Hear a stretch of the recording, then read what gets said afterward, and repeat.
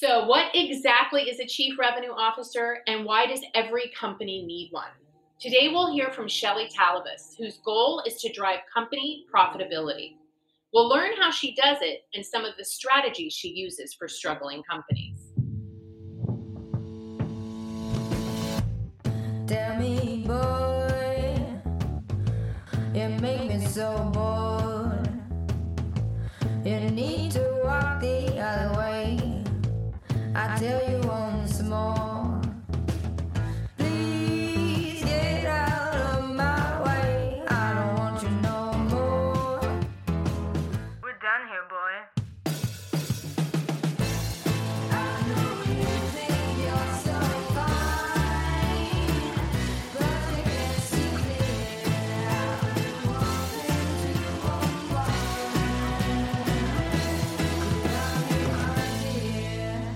Welcome back to Women Leading in Cannabis, where we get real about what it takes for women to raise money in cannabis. You can find us on the PodConnect network, on iTunes, Spotify, and Pandora. And I'm your host, Kira Reed. If you like what you hear, subscribe to Women Leading in Cannabis and leave us a good review. We'd surely appreciate it. I want to give a shout out to our patrons, the Panther Group, for their ongoing support of women in cannabis and their mission to close the funding gap women face when it comes to raising capital. Thank you for supporting this podcast and women employed in cannabis. All right, welcome to the show, Shelly. Thank you. Great to be here. Shelly is the CEO of Vivid Integrated Solutions. She is a proven and reliable expert in driving superior business performance, productivity, and profitability for complex businesses struggling to scale or sail. Most recently, Shelly was the Revenue and Strategy Officer for a large West Coast MSO, where she drove double-digit profitable growth by industrializing operational excellence and optimizing business protocols. Prior, Shelly served in key leadership roles with leading California cannabis brands, driving go-to-market strategies, manufacturing efficiency, and market expansion. Prior to cannabis, Shelly spent 2 decades in various leadership positions with Fortune 250 and 500 food and beverage companies, addressing and solving complex route-to-market conditions, heavy regulatory burdens, and hyper-competitive pricing pressures, affording the businesses the opportunity to flourish and gain competitive advantage. She has a decade of direct experience in cannabis and hemp and is committed to advancing the overall stability and maturity of the industry by institutionalizing and applying best-in-class CPG disciplines, analytic rigor, and proven engineered standards to the ever-evolving landscape. All right, welcome, Shelly. I'm very excited. Thank you. So I want to start with your role that you had as Chief Revenue Officer, because this is not, I don't think I've ever had a guest on here who has been a Chief Revenue Officer. And because this is all about driving revenue, I really would like to dig in and let's talk about what is the purpose? What are the tools and outcomes? And why does every company need one? But first, let's take a step back and get a brief history of how you found yourself in the cannabis industry and focusing on driving profitability. You bet. So my background, again, as you read in my bio, started in food and beverage. For about 20 years with big companies like Dr. Pepper Snapple Group, Yum Brands, which is the Yum Brands portfolio of Taco Bell, Pizza Hut, KFC, globally. My goal was, and my role was to, one, seed out their portfolio strategy. So where do we need to play and how do we win? And that started my venture in profitizing businesses and monetizing opportunities. Which levers in a mature business model need to be activated? What waste needs to be removed? So the joke with the Taco Bell portfolio is you could not break the back of house, meaning the operation side of it.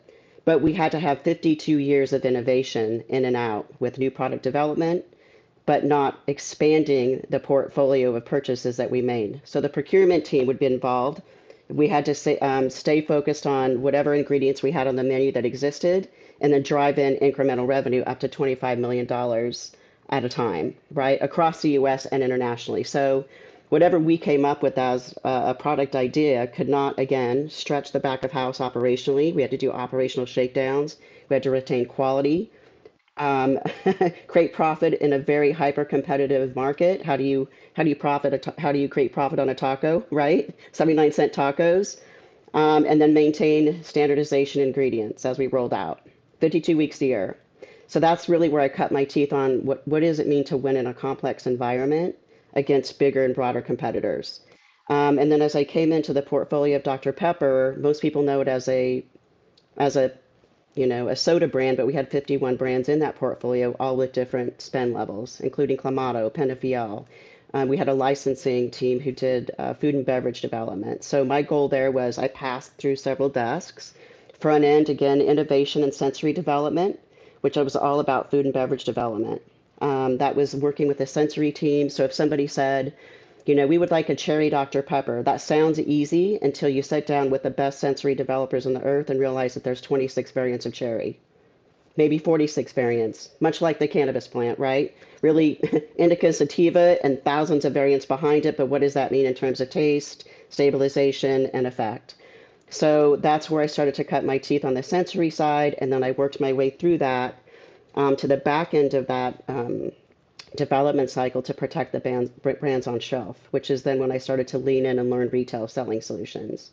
How do you sell in against Coke and Pepsi when you're an eighth of their size or 50% of their size, but they carry 60% of your brand on their trucks? How do you ensure that they, one, put you on shelf, put your points of eruption in store, and then how do you stay protected on shelf to expand your shelf presence?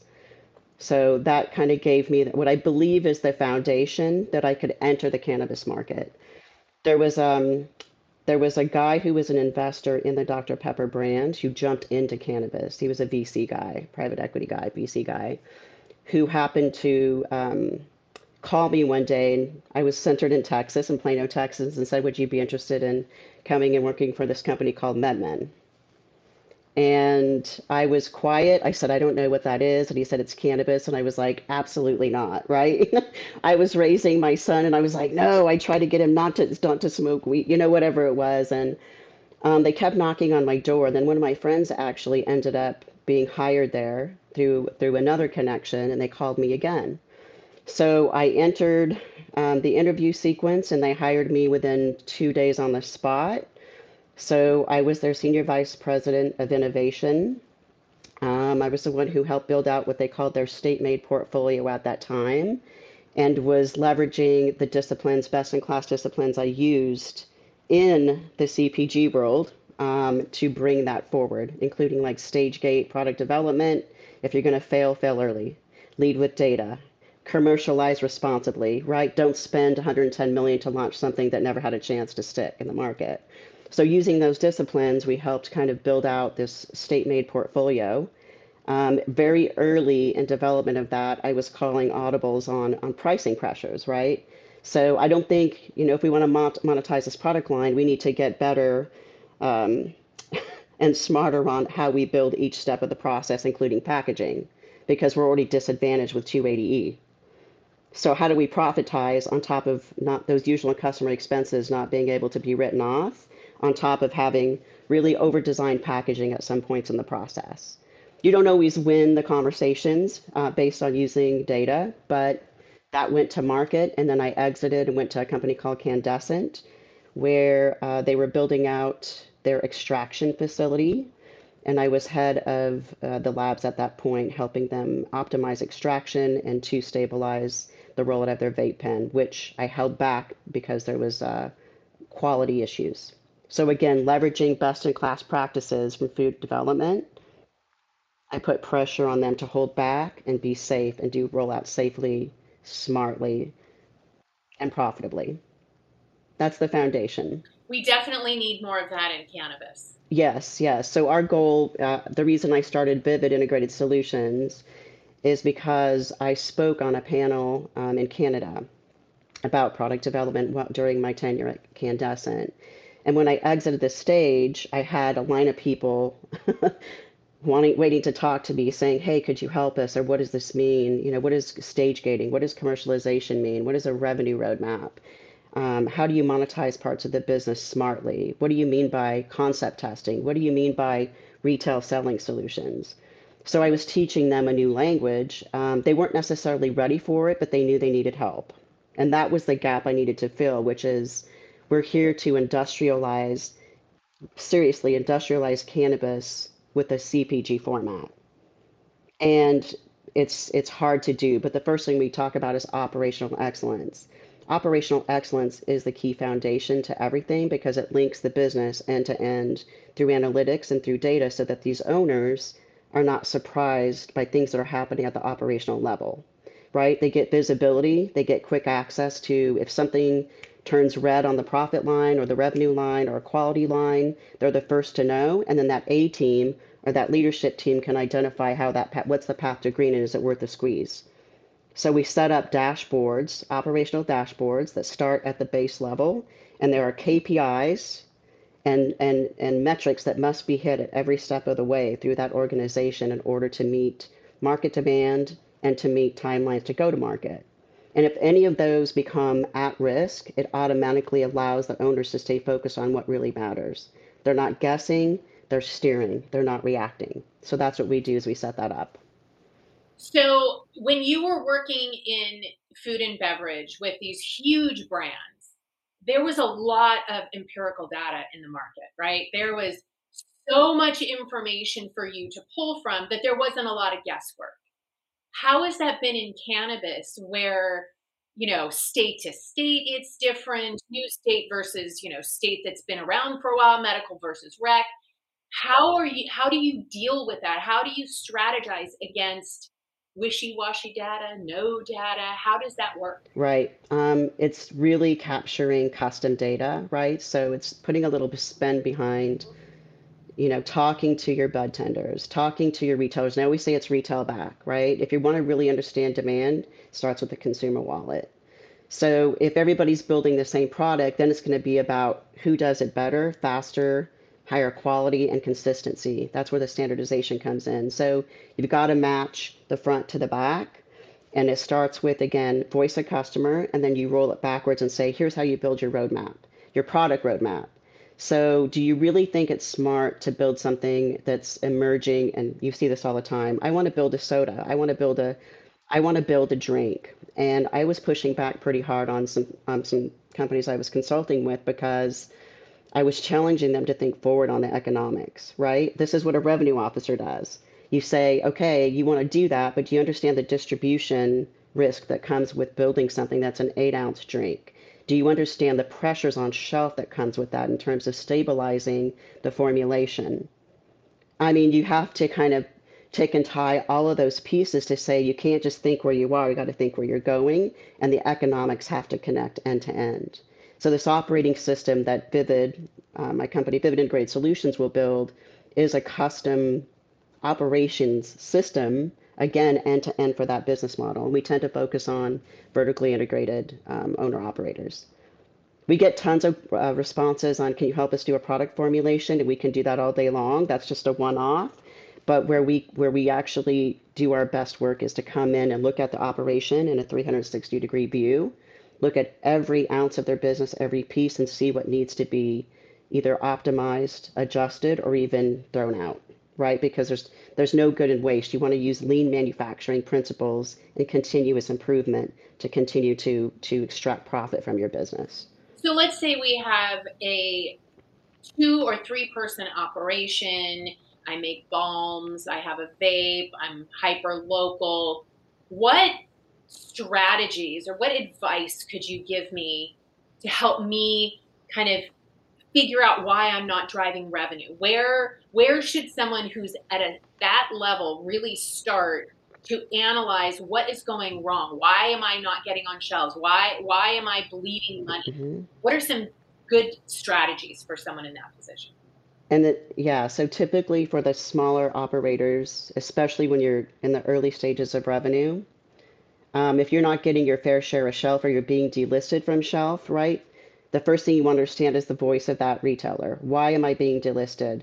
And then understand, is there a selling solution that's missing? And by that I mean, do they understand the benefit of your product? Do they understand why it's important to the market. Because if you launch into market quickly, sometimes we see a lot of owners who haven't done the previous homework to say, what is my point of difference? Why am I meaningful to the market, and why do I have a right to win?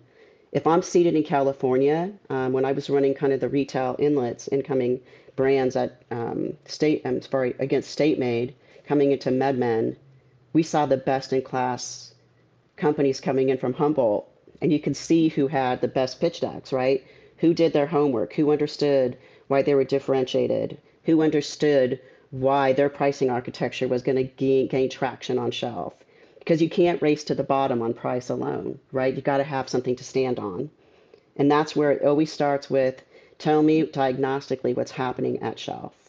Is it a quality issue? Is it a price issue? Is it a differentiation issue? There's some key diagnostics that can lead you back to the root cause, and everything is foundationally based on what is the root cause.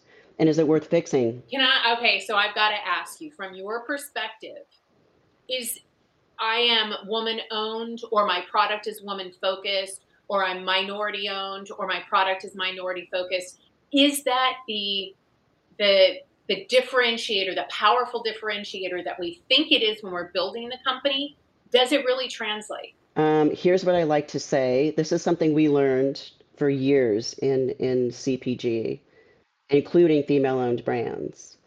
There is a point of difference because the story is believable, but at the end of the day, here's what you have to think through is what is the what's in the pocket of the consumer right now? And right now we're under what I would consider pretty strong recessionary type pressures, not maybe true full blown, but you're seeing extreme pressures on the pocket of the consumer. That changes everything. So what used to become the primary selling point, there's always huge support for what I call the underdog, right? So female owned businesses, minority like us, brands that we prop up the market. Like one of my commitments is to always support female supply chains in a big way. And my link into Florida that where I've raised this 300 million to help prop them up when they come into licensing here in August and November is a black owned female who's been trying to enter the space for a long time, fully committed, has years and years of experience building relationships, but needed the leadership to help her go to market. That's my commitment. Very believable, helps create a reason for fundraising, gets the attention of the VCs and the PEs and the money line. But when you go to market, that's not always a differentiator because it depends on the economics of the consumer wallet. And two, the best approaches I've seen is if you're not creating solutions for the consumer, then you're gonna lack what they call repeat purchases or depth of repeat. You won't get your money back because they're gonna say, well, what's in it for me? What do I get for it? So it's not enough to be minority owned. It's not enough to be that. That's a differentiator and that's another additional prop. But at the end of the day, how are you solving something in their life? Why does it matter to them and why does it make their life better? How does it enhance their purchase occasion? Why does it make it come back to your brand? What is it that you're doing differently? In traditional retail, we used to fight, head to head on soda because it was under pressure for calories. And the diets were under pressure because of having bad aspartame or different sweeteners that weren't really healthy. So what you had to start to do is look at your total portfolio and balance it with healthier options, calories in, calories out, right? Getting a little bit more what we call occasion-based marketing surrounding it, which is we're not just this, we're broader than this. An example of that is um, in fountain food service, there are contracts that lock down the fountains, right? So Coke will go in and say, I have a service contract with this fast food provider, so no other, I'm only going to allow maybe one other competitor to be on maybe one of those little fountain pools. Well, we did work with Dr. Pepper and learned that if you place it next to Coke, it lifts the entire selling cycle. It creates incremental consumption across the entire line. If you set it next to Pepsi, it doesn't become a substitute, it becomes a replacement because they're both sweet. Those are the dimensions of what we call occasion-based marketing or insights modeling that help you create incremental revenue because the devil's in the details. And that's, my experience in analytics and stuff that I used back in the day to set up roadmaps kind of monetize into the selling solution, which then creates selling stories on category management and staying on shelf. and getting faster rotation. So it's an end-to-end view. I'm going in different places, but it all ties back into the insight of the human behavior. It really does because they're the ones that manage the pocket. That's so interesting. You know, when you were talking about Dr. Pepper, it just took me back to being a kid and excited when we would find a fountain that had Dr. Pepper because it wasn't easy to find. And then I know several people that would go and they would fill up a drip from every soda, right? They'd hit every one, Hmm. and it's Yeah. consumer behavior is so interesting. It is interesting. It's unpredictable, but it's predictable at times, right? It's unpredictable in brand choice usually, or brand what they used to call brand loyalty. People say, "Where's the loyalty?" Well, guess what? They don't even know what that means. They don't know what that means. So that's where occasion-based and solution selling comes in. You know, why does it matter? It's a total solution now. This is old school retailing, but we had a company back in the day that said, we can't get our marshmallows to move. I'm not kidding. This is all consulting back when I started jumping to consulting.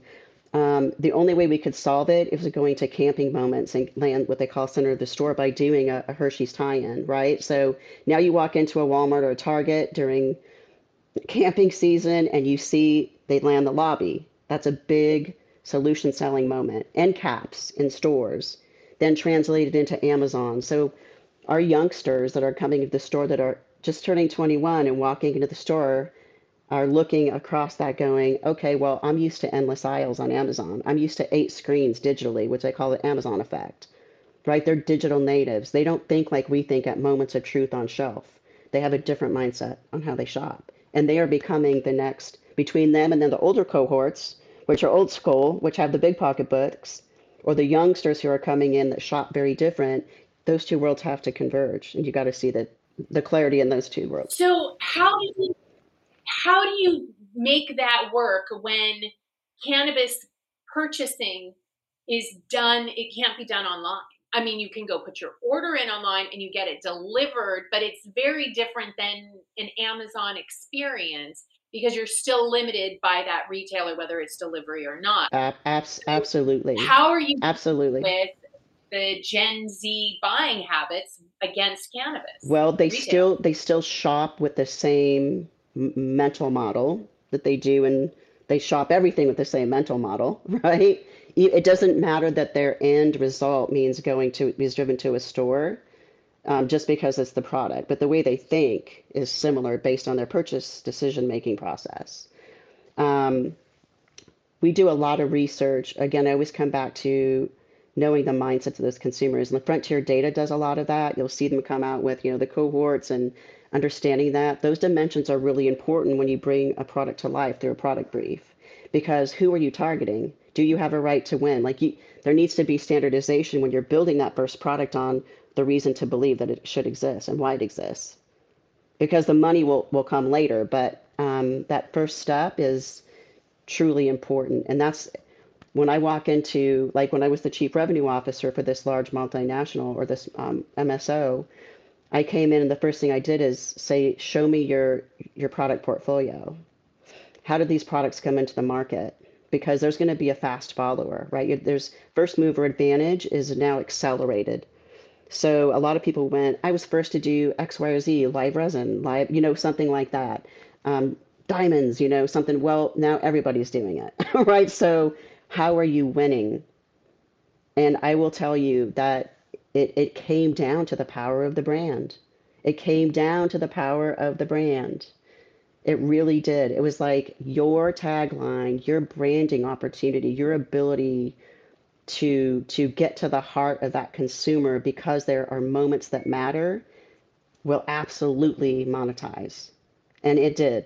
And that's where we got that lift, right? But it meant two things: cutting what didn't work, recognizing what could work, and being adept and agile and refocusing your business opportunities time and time again. That's rapid continuous improvement. You can't stay the course and never change. And it's always comes down to small changes and small adjustments as you work your way up to that revenue line. So, for any women who are listening right now and are as fascinated by this as I am, and really understand the need to drive higher revenue for your company, but maybe stuck. Are there any books that you can recommend that can really help guide them in how to think strategically around this?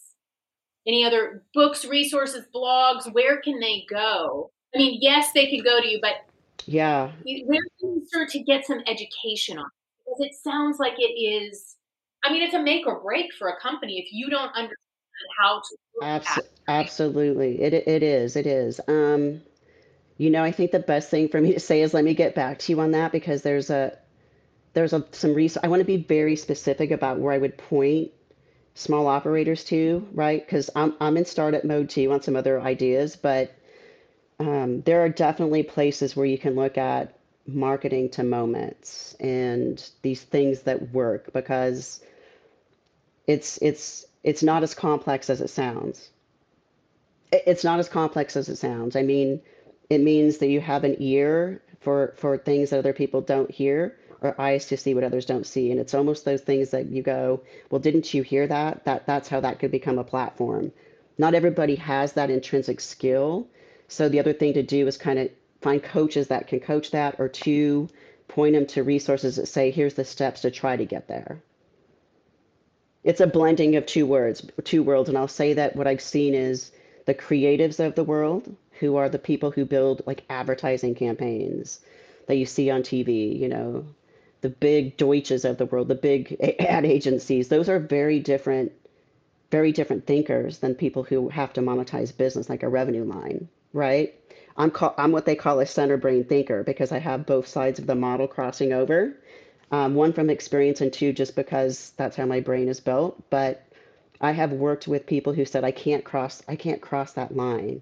So that's when I say find a mentor who does, find a friend who does, right? And brainstorming is that moment where the more the merrier, the more people in the room that you can bounce ideas off is when sometimes you hear magic. So sometimes it's a book, sometimes it's a friend group, sometimes it's getting mentors and friending people that you didn't know existed. Just pull them onto a phone call and say, what do you think about this? And you can kind of hear magic in the conversation unfold. That's why your networking groups are so beautiful. And that's why everything you're doing as a foundation, to promote female leadership works because all of these different thinkers in the room and diversity comes together. It's beautiful work. Okay, so this show is about fundraising. So let's Yes. talk about how revenue obviously has a big impact on being able to get somebody to invest in your company. But what kind of revenue are they looking for? And how do you build a company that can achieve that? There are a lot of different types of companies that are really good at raising revenue, but then they're not really an investable business. So, how do we know, like, this is my dream project and it's great, I'm making money and I can pay a couple of people, but it's not really ever going to be attractive to an investor versus, oh yeah, this is a hot business that investors are going to love, I'm revenue positive, how do I build more? And what, you see what I'm getting at? Like, what kind of revenue are they really looking for? Well, we've run in as Vivid. We started helping doing fundraising support about 5 years ago, and it morphed out of conversations when products were failing in market because of quality issues. So it started with, hey, my formulation has a red ring. What can I do? My vape pen's leaking.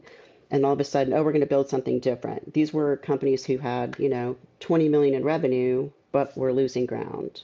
Or we had a super startup who said, I have a great idea and a vape concept. So I'm pre-revenue. So there's pre-revenue, there's large revenue that's losing share, and in the mid-ground there's, startup and I'm gaining traction, and is this going to take me to the next level or not? Is this idea going to, penetrate the market? Um, the thing that I've always seen over and over again, they're very different paths to funding, as you stated. Hedge funds will never go after pre-revenue opportunities, ever. That's where you have to go after private money, right? So then you have to go after the VCs. The VCs that we're running into, and Vivid is backed by 160 connections back in the background. Um, Here's what they've asked us to do. This is just by way of example. We have a checklist that's a 370 point checklist that If it's somebody who manufactures products, they say, I want to place my bets. I want to place something, I want to place $15 million somewhere. Tell me where to place it because you have connections in the industry. And we come in with our scorecard and assessment as third party partners. We assess the opportunity and we come back and say, here's a quantitative score, take it or leave it, right? They say, no, I don't want to invest because it's too high risk, or yes, but kind of, let's get in bed with them to talk about how we can restructure the opportunity, right, on a partnership deal or a strategic partnership or not taking equity of their company, but putting in a debt structure. So we'll talk about that deal structure shifting. There's a million ways to structure a deal. What you usually find out is twofold. If you can prop up a concept just for screening on, hey, here's my idea, here's a basic two-page or a one-page pitch, and you can send that through some of your VC partners or your funding partners, they're going to tell you whether there's demand there. Are they hearing that? And always back to, is there demand in the numbers? If your forecast, you rarely see bad forecasts, right? But who builds a bad forecast? But if there's true traction and it's meeting what you see the projections are in market trends, then there's a real story there. So it's where is the money going and then where is the data going? Are those two converging?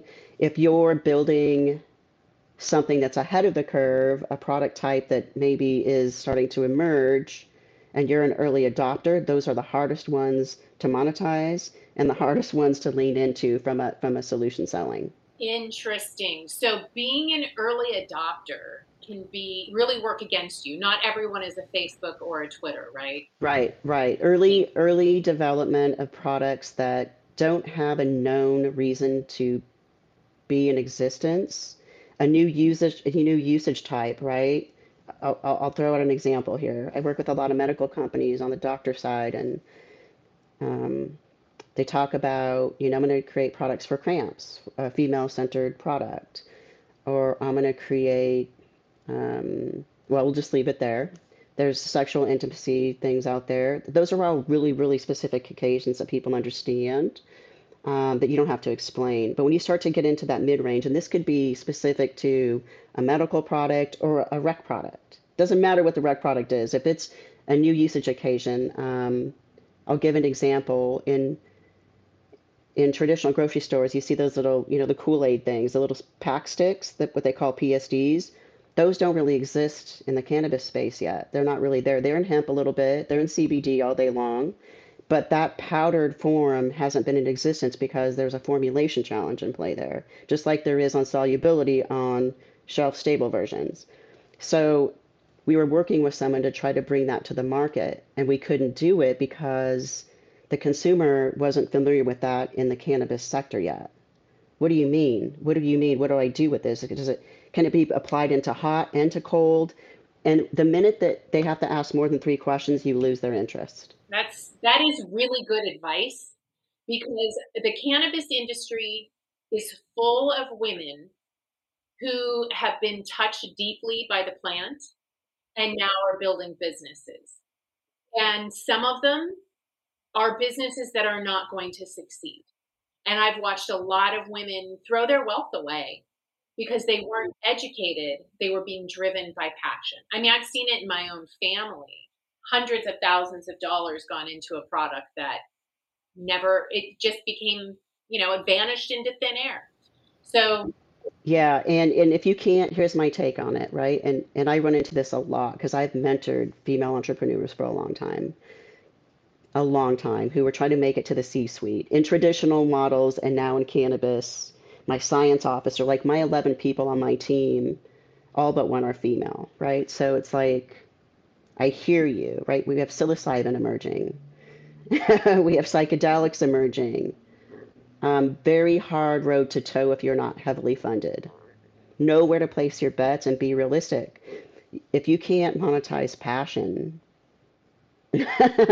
you want to. It's fun to have a pet project, but you see that even with big owners. We call them pet projects, which is like, we get that you love that, but that's not the one you put on blast. That's the one that you put on the side and let float along because you're creating revenue over here to co-fund that without letting this be your only place to eat. That's why you have to have more than one idea to monetize it so it can float these little what we call pet projects. But I just like you, I've seen it a lot, and it hurts my heart because you don't ever want to see that Yep. happen. Me too. I want to plug all the holes in the industry where women are losing money, and this is one of the big ones. I'm guilty of it myself. So, Oh, we've all been there. We've done it. I've done it. I have plenty of failures under my cap, right? In terms of, boy, that didn't work out the way I thought. But, our ethos, or we'd like to say, is when we come in to consult with a company, operationally or otherwise, it's win fast, lose fast. That's it. That's what you want to do. I mean, that is the point of entrepreneurialism is knowing when to call it quits because that's part of strategic leadership is saying, I know when this isn't a good idea and I know I need to pivot. yeah, versus the little cartoon where the guy's digging the hole and then he just gives up right before he makes the breakthrough. It's like, boy, Right, those are right, two competing ideas. right. It's so hard when you believe in it though. It's so hard. But you can still believe in it and come up with a potentially different idea within that strategy, right? What they say is don't change the goal line and don't change the strategy, change the ideas that are kind of emerging within that structure. Keep your structure, right? Just like redecorating your house. Don't change the structure, redecorate. Right. That's good So, advice. That's really good advice. Okay. yeah. So we're going to move on to our final segment, which is She Had My Back. So I love this part of the show because it's all about what we're doing here, supporting women who are doing the real work behind the scenes, who actually rarely get credit for what they have done. So today I have our two submissions, but I want to ask you to name a woman who has had your back that doesn't get the credit she deserves. So I'm going to let you think about that. I'm going to read these two and then we're going to come back to your submission. Okay, Shelly? Okay, okay, okay. Okay. So our first submission today is from Dottie Lulick. Dottie, I hope I pronounced that right.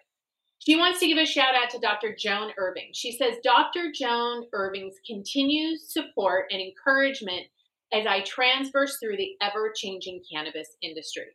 We went together to the NCIA lobbying days in 2019, and she helped guide me through the process. She's available as my mentor to listen to my questions and concerns. When she sees a potential position on LinkedIn, she forwards it to me. She sees the long game and knows how to pivot since she has needed to do that many times herself. Her focus is now cannabis education for active 55 plus. Her years of being a therapist certainly come in handy. Thank you, Dottie, and thank you, Dr. Joan, for the great work that you both do. Up next, we have Shifra Khan. She brings Janice Hardoon, badass owner of K-Town Collective Dispensary in Los Angeles, founder of Canfections Cannabis Kitchen in California, and co-founder of Hamas Edibles in LA. She tells us that Janice is an OG in the industry, owning an LA dispensary back in 2008. Wow, that is an OG. Wow. Wow. In 2015, when I was looking for ways to relieve my son from his severe symptoms from autism, Janice was donating flour to me to experiment with. When I began to heal my son, I started to help others in our community and joined forces with Janice. Once she got licensing for her kitchen, she invited me to join her in revolutionizing the edibles industry. We've created together Hamas Edibles, the first and only certified kosher, premium, fast acting, vegan, gluten free gummies in California. I couldn't do it without the support of Janice. Together, we're educating the community and bringing inclusive, accessible products to the people. She is a blessing. Wow, that was a beautiful way for a friendship and partnership to start. Thank you for sharing that with us, Shifra, and thank you, Janice, for your compassion and generosity. What goes around truly comes around. Love it. All right, Shelly, you're up next. What woman would you like to celebrate that has had your back? Oh, this is so hard because there's so many. There's so many. So I reverse it. I'm reversing a little bit on it's not someone that mentored me, it's someone who sticks by my side thick or thin, maintaining the most positive composure and professionalism. And these are people that you know are your superstars because they uplift you, right? And I'm like, she's never in a bad mood. She's just always there to help me win. It doesn't matter the situation. She's fully committed. And she's my chief science officer. And I met her because she worked at the lab incandescent, and I didn't really know her then, but I would talk to her and I was like, there is something about her. She intrigues me and I don't know what it is and I want to get to know her more. And a friendship emerged, and when I started Vivid, I pulled her in and she's been here ever since, and I adore her. And it's Sierra Solnick. Sierra Solnick has is now completing her medical training in Portland. So I propped her up. I provided recommendations. I attended med school, so there's like this continuity there that we love with each other. And I propped her up and said, let's go. And I started connecting into her places where I thought would kind of support her end goal of being a psilocybin expert. She has direct experience Wow. in the psychedelics realm, internationally, extracting psilocybin, and we're working to get a license under our portfolio because of her expertise. And my goal is to help her launch her company. I have her helped her set up her business infrastructure, her pitch deck. She does beautiful work, and because of her scientific knowledge and just her commitment to using it through a medical lens, but understanding the rec market and how those two worlds come together, there's going to be a place for her in a big way. Always, always. Not only with me, but in the bigger. I think she'll be a CEO very soon. Wow. She has it in her. I will look out for Sierra and her amazing company. I would love She is one of the best. No matter where I place her, no matter what I ask her to do, she rises to the challenge, and she doesn't let anything stand in the way of making it a success. And she's our chief science officer. I adore her. That's awesome. Well, thank you Yeah, for sharing that with us, Shelly. And yeah, absolutely.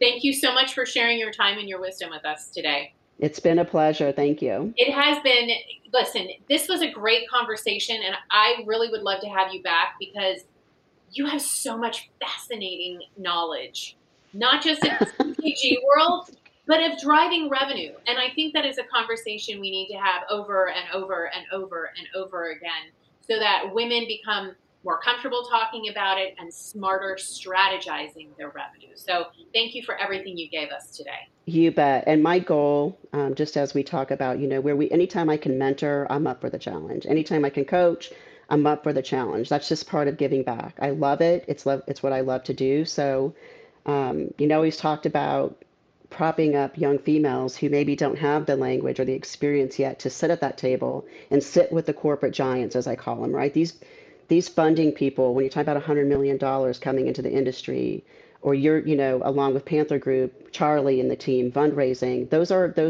behind the scenes. Those investors have a specific language.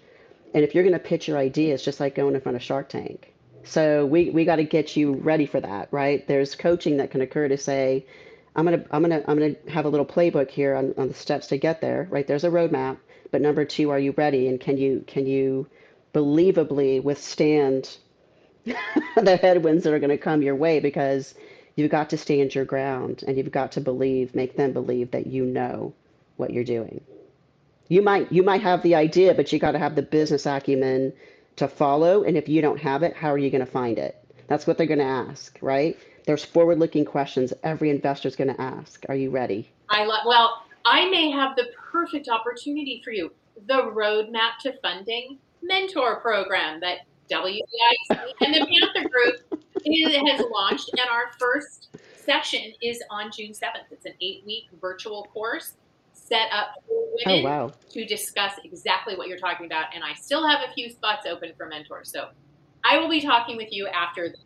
Please do. Please reach out. Anything you need. I've supported you from the day that I saw it. I've been trying to prop up share what you guys do because I believe in it so much, and it's great. I'm great that it's starting to emerge more and more in the industry. So I look forward to staying connected. Me too, Shelly. Thank you, ladies, for tuning in. If you haven't yet downloaded the Roadmap to Funding, the essential guide for starting your funding journey for success, go to thepanthergroup.co/roadmap to funding. And tune in again next week for another episode of Women Leading in Cannabis.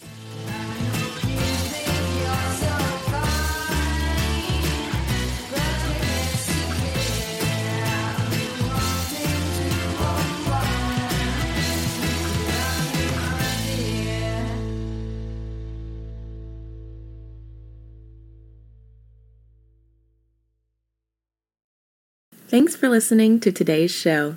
To check out more great cannabis podcasts, go to podconnects.com. Here's a preview of one of our other shows. Season 1 of Dope History is now available at dopehistory.com. Dope History weaves you through the lives of those who have been touched by cannabis or have had an influence on the events that shaped our laws or relationships with this plant.